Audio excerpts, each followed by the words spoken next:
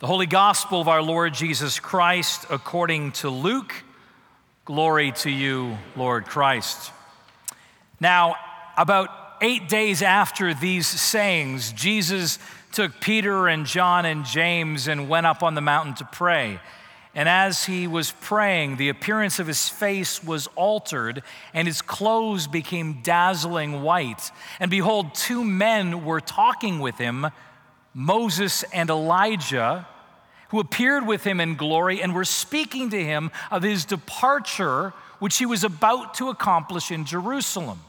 Now, Peter and the others with him were heavy with sleep, but as they fully awoke, they saw his glory and the 2 men standing with him.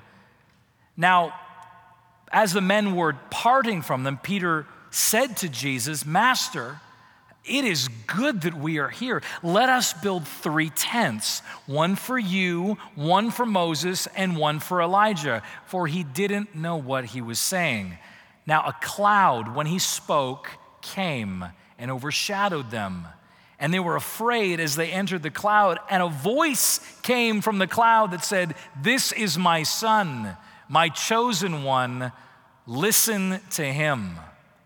And when the voice had spoken, they found Jesus alone. And they were silent. And they told no one in those days the things that they had seen. This is the gospel of the Lord. Praise to you, Lord Christ. Let us pray. Father, we believe that you inspired Luke to record these words. We believe that they had power in Luke's day. But we believe they have power for us this day if we will hear them. And so we pray, come Holy Spirit, and open these words to us now, perhaps as never before, that we would be changed more and more to be like Christ. For we pray it in Jesus' name. Amen. I invite you to be seated. Where is our discipleship taking us? Where is our discipleship taking us? We're following Jesus. Those of us who've said yes to following Jesus, he's in the lead, we're following him.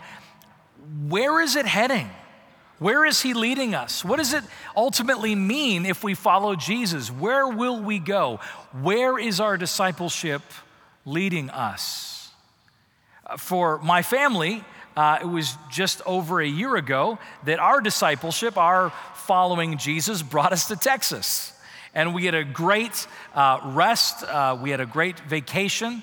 And I thank you for that needed rest to get a bit of a break and recharge. But I'll tell you, resting in this new place the Lord has led us to was a much warmer experience resting here, because we had a staycation. And I'm pretty sure that next time we take a vacation, we're going straight to Canada. And everyone keeps telling me, oh, this is not a typical Texas summer. I think I'm gonna be here 20 years, and people are still gonna say, no, it can get much hotter than this. But our discipleship can take us to good places. Like this, like us. We've seen in this last year the tremendous blessing of following the Lord here. And we can all think of examples in our lives where our discipleship, our following Jesus, has led us to good places. But if we take but a second, we can also realize that our discipleship has taken us into, at times, hard places. Places full of pain and frailty. The journey of following Jesus is not one of being sort of ironclad and always joyful and always happy and feeling that everything is working out. In fact, it seems more and more that as we follow Jesus, this path of discipleship can include a lot of pain. There's a lot of pain in this room right now. A lot of stories right here that are hurting, that are feeling frail as disciples. While we were on vacation, some of you saw on Facebook, we had a horrible tragedy. I mean, it wasn't a family member, but it felt kind of like a family member when our bus driver from Ottawa, our school bus driver, who had, been the guardian of our children all those years going to school, picking them up at the right at the driveway and taking them off. And you know as parents that trust you have and the prayers offered over that bus every day as they take your dearest ones with them. And this one who would stand in the gap for us and honk and scream at other drivers that were getting too close to her kids, that took care of our kids, tragically killed in a bus accident. And we walked through that story and it hurt and it was painful. And I know that there's people in this room who have been to funerals in the last few weeks of their own family members. And I know there's people in this room that are going to be going to funerals in the next few weeks for friends and family. And I know people in this room are feeling frail and broken and hurt. And this is what it means to be a disciple, Jesus. I said yes to following you, and there's a lot of pain. Where is our disciple taking us? Thank God for the Feast of the Transfiguration today.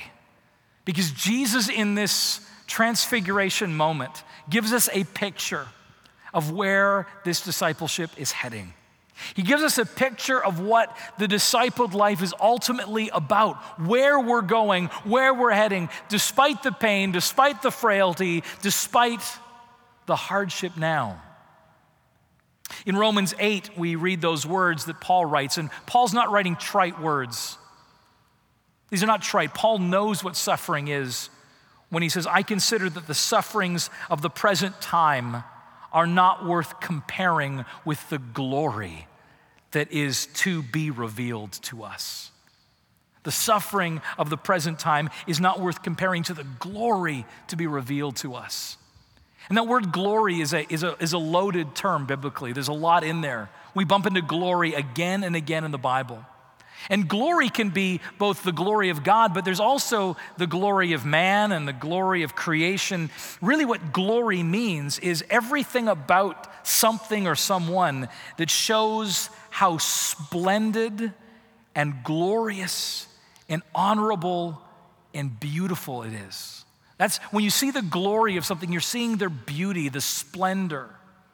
And so we see that again and again in our lives. We talk about people and experiences we have that are glorious. We, again, new immigrants, got to experience our second 4th of July this year. But this year, we kind of felt like we really knew how to do it. The last year was kind of the warm-up. So we figured out, okay, here's how we do 4th of July. And so we were on our way to Kaboom Town, right, to get the full measure. And as we're driving, we're seeing in the sky these jets doing circles, and out of the backs of the jets is all this colored smoke and colored streams, and we're just amazed because we just don't quite celebrate like that in Canada. We hadn't seen that before. And in the back of our van as we're driving down to Kaboom Town, our 8-year-old says, Daddy, thank you for bringing us to America.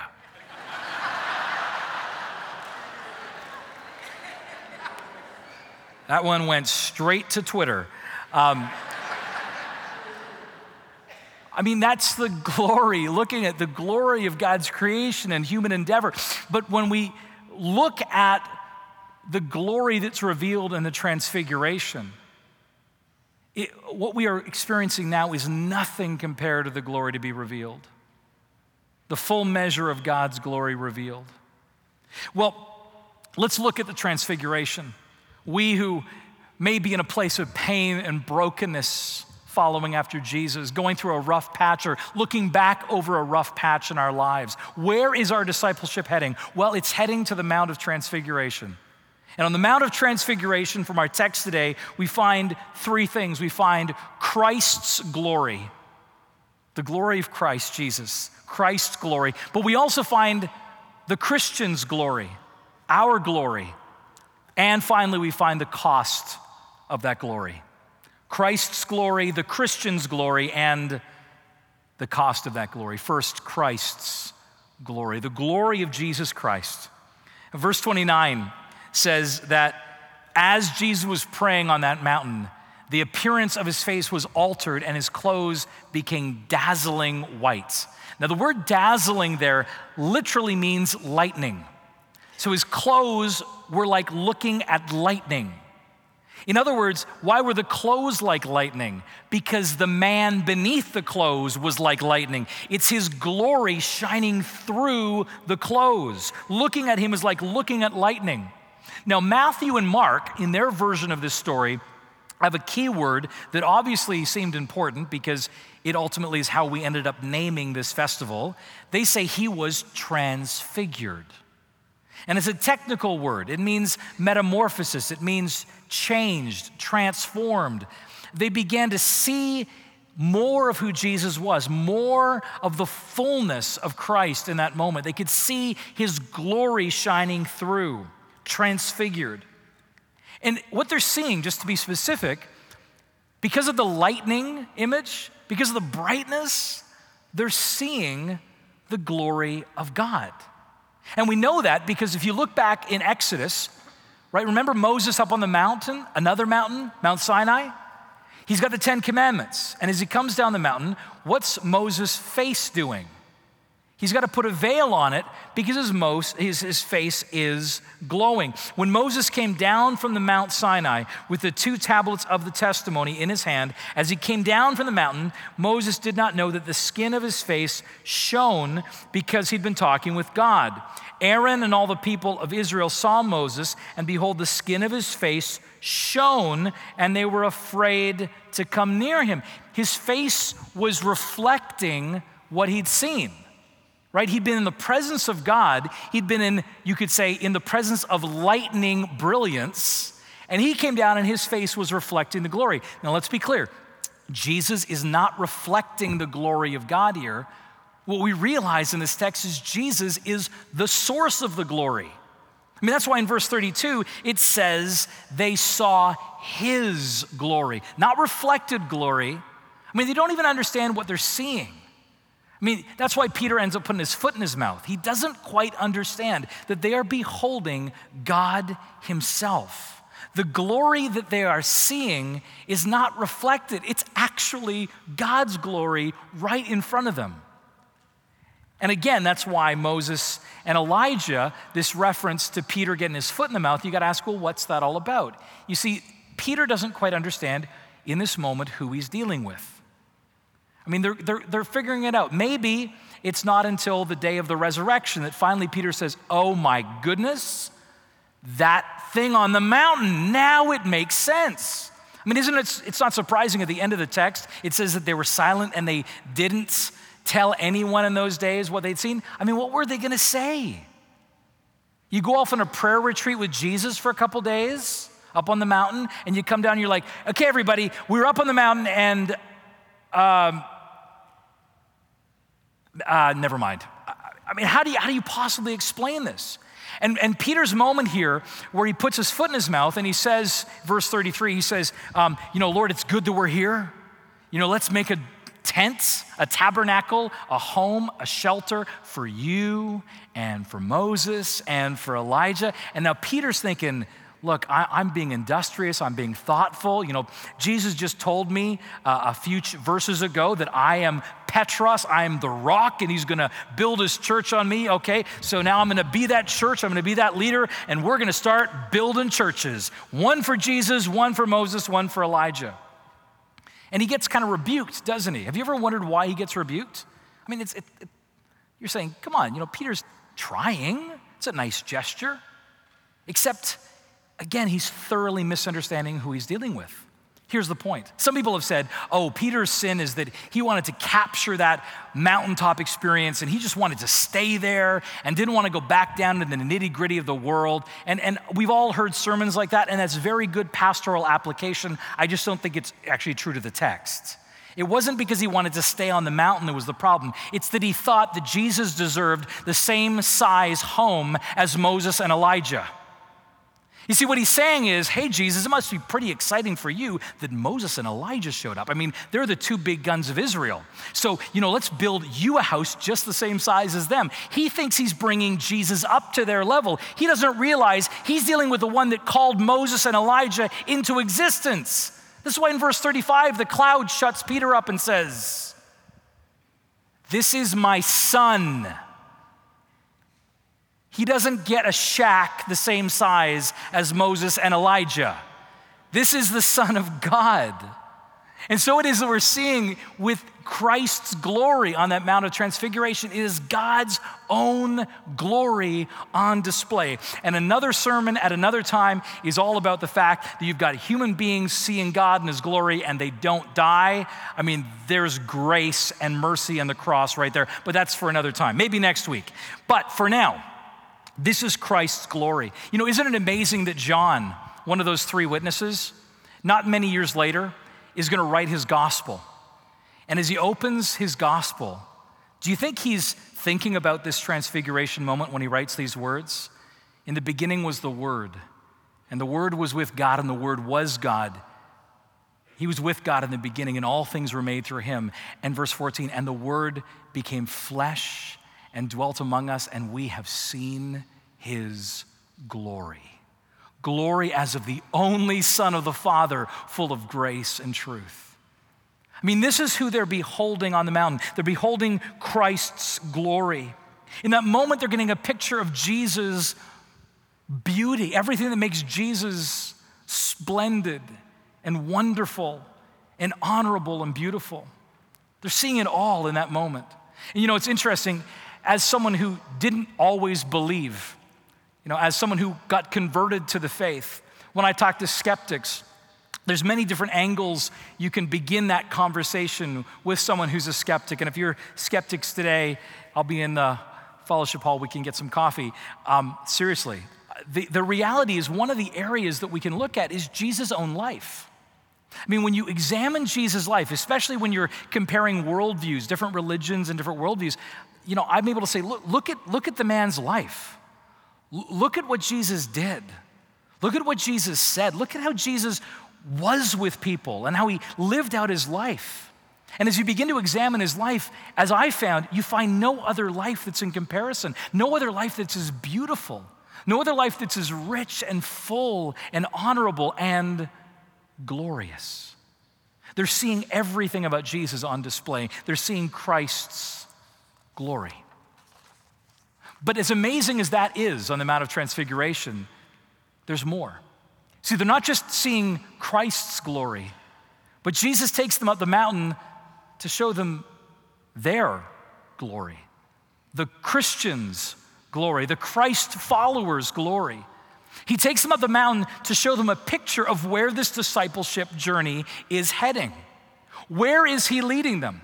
And we know this because when you look at verse 28, it begins with some very clear language. Verse 28, the beginning of this Mount of Transfiguration moment, begins with these words, after these sayings, Jesus took Peter, John, and James up the mountain. And you want to say, well, then what sayings?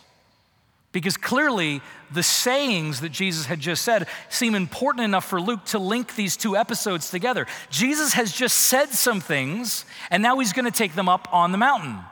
In other words, Jesus has just taught them something and now says, let's now go on a field trip. I got to show you something. And what is it that Jesus has been teaching them about? In the verses that lead up to the Mount of Transfiguration moment, Jesus has been teaching these disciples about what it means to follow him, what it means to be his disciple, to be his apprentice.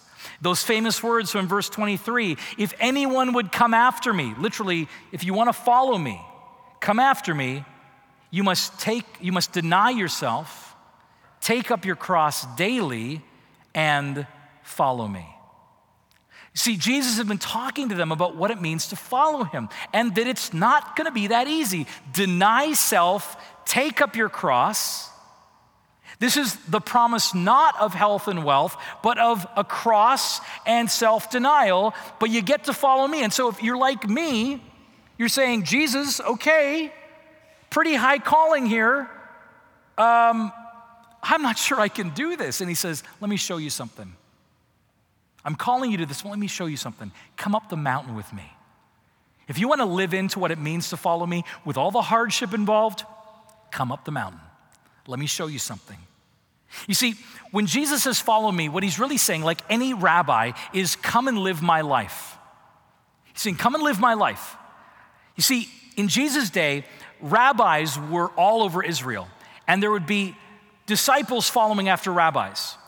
They would follow the rabbi. They'd say, I want to be like the rabbi. They would be his disciples, his apprentices, and they would want to learn how to read scripture, read the Torah like that rabbi read the Torah. They'd want to learn to teach and to preach like that rabbi. They'd want to learn to live their lives just like that rabbi, to the point that they'd actually want the mannerisms, the inflection of voice. They'd probably decorate their homes the same way. They wanted to be like that rabbi. That's what discipleship meant, to the point of we have a friend who's been a missionary in Israel who's seen rabbis to this day in Israel walking around with their disciples, and the disciples are following right behind. They're watching everything. They're trying to mimic and imitate, to the point where he saw one rabbi go into a restaurant to use the restroom, and the rabbi actually had to stop his disciples and say, "You follow me no further. I'm going to do this one on my own." But we want to be just like him, exactly like him. And see, by the way, restroom is the weirdest word we've learned in America.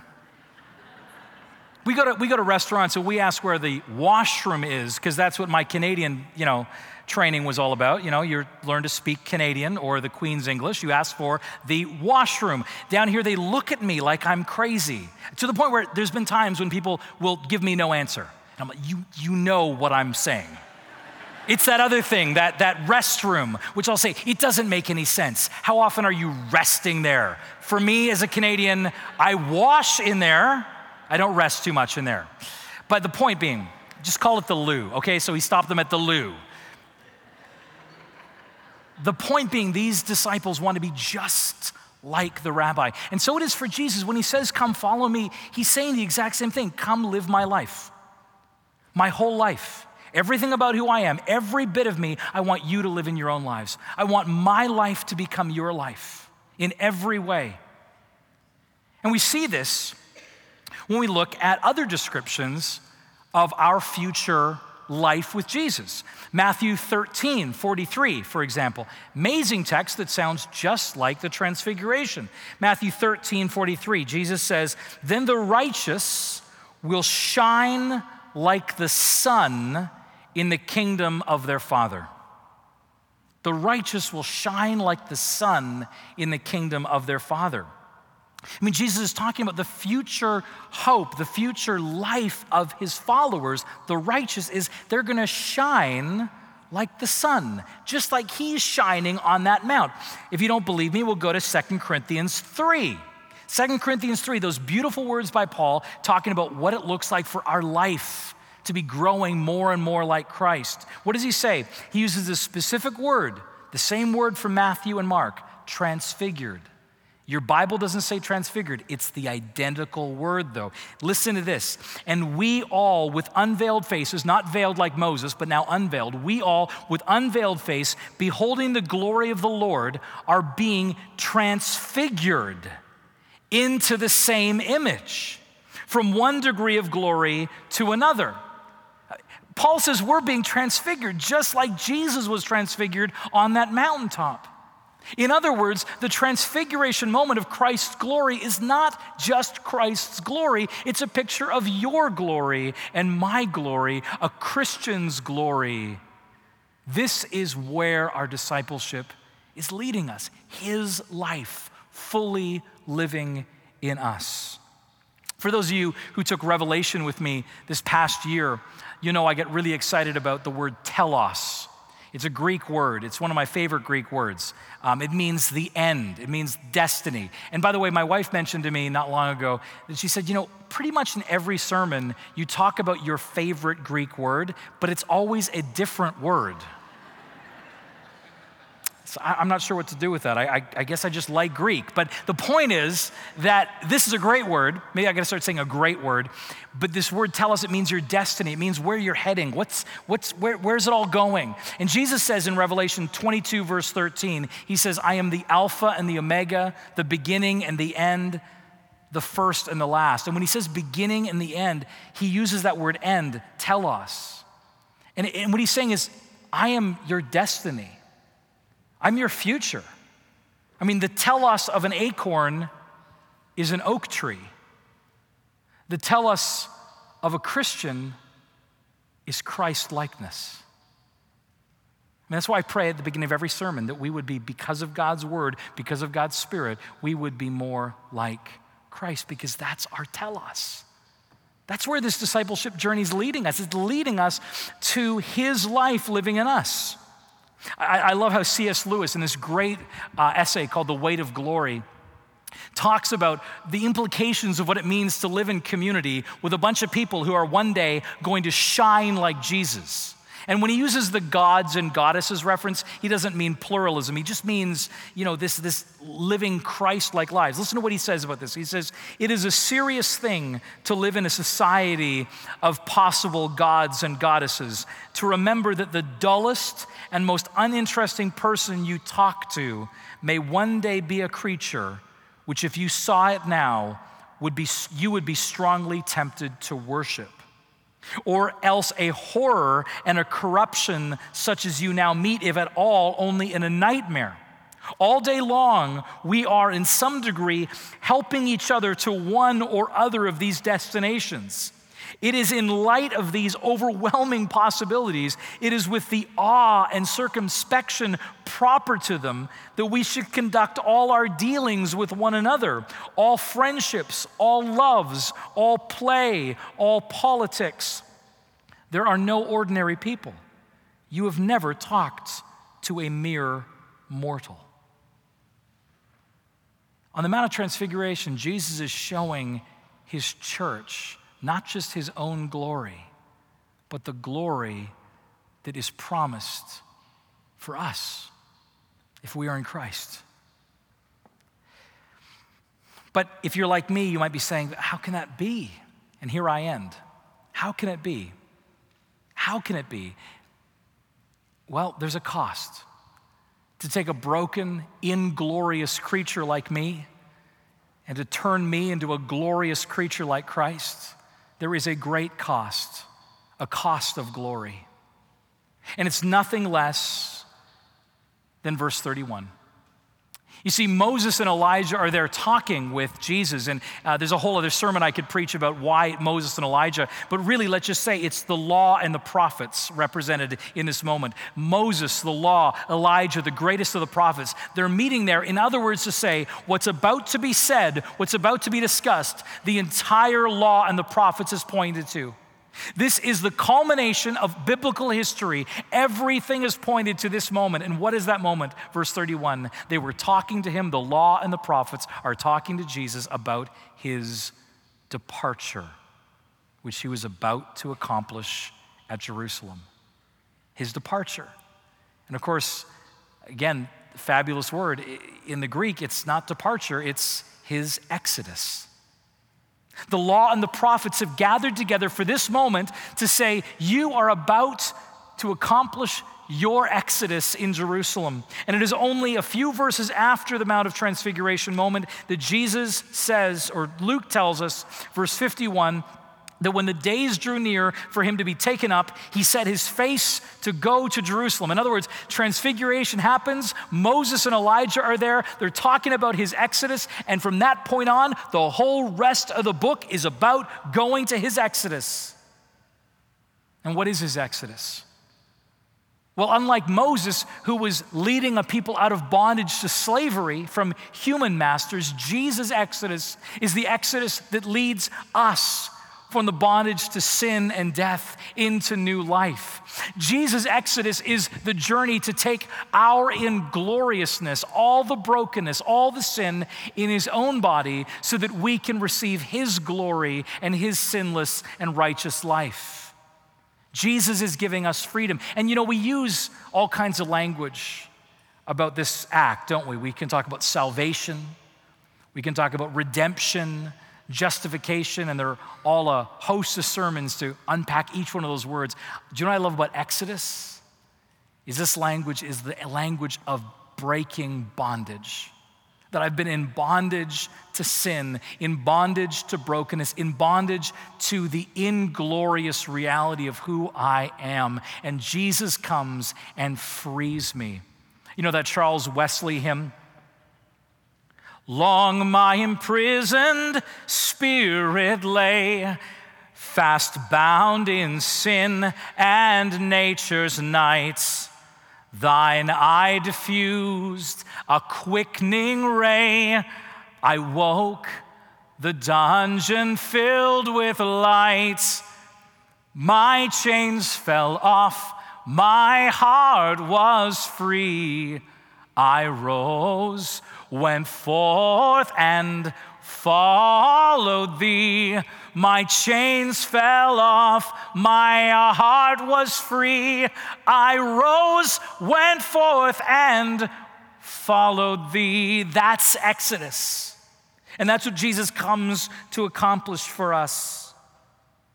And it's not just an event that takes place now, this transfiguration. Remember those words from 2 Corinthians chapter 3?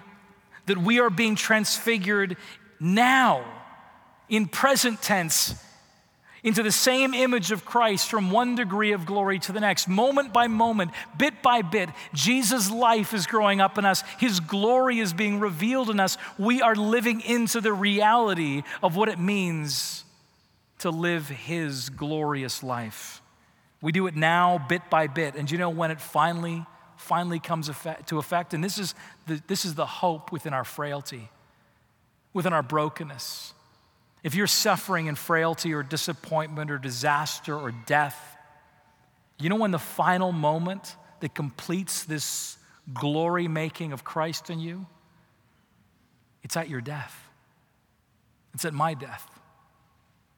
That's why for us, death, as hard as it is not an absolute tragedy, but it is, as a friend of mine likes to say, a promotion to glory. We are being promoted in that moment to glory. Those words which we read in 1 Corinthians chapter 15. If you're going to a funeral this week, if you've been to a funeral in the last couple weeks, these words from 1 Corinthians 15, it's all about the change, the transfiguration that is to come. Paul writes these words as I close. Behold, I tell you a mystery. These are funeral words. I tell you a mystery. We shall not all sleep, but we shall all be changed in a moment, in the twinkling of an eye, at the last trumpet. For the trumpet will sound, and the dead will be raised imperishable or ingloriously. And we shall be changed. For this perishable body must put on the imperishable. This inglorious body must put on the glorious. And this mortal body put on immortality. When the perishable puts on the imperishable and the mortal puts on immortality, then shall come to pass the saying that is written, death has been swallowed up in victory. O death, where is your victory? O death, where is your sting? The sting of death is sin, and the power of sin is the law. But thanks be to God who gives us the victory through our Lord Jesus Christ. Therefore, hear this, my beloved brethren, be steadfast, immovable, always abounding in the work of the Lord, knowing in the Lord that your labor is not in vain. Where is this discipleship journey leading us? In the midst of pain, in the midst of struggle, in the midst of death, where is this discipleship journey leading us? It's leading us to the Mount of Transfiguration. It's leading us to behold the glorified Christ. It's leading you and I to his life. This discipleship journey, come follow me, is leading us to glory. In the name of the Father, and of the Son, and of the Holy Spirit. Amen.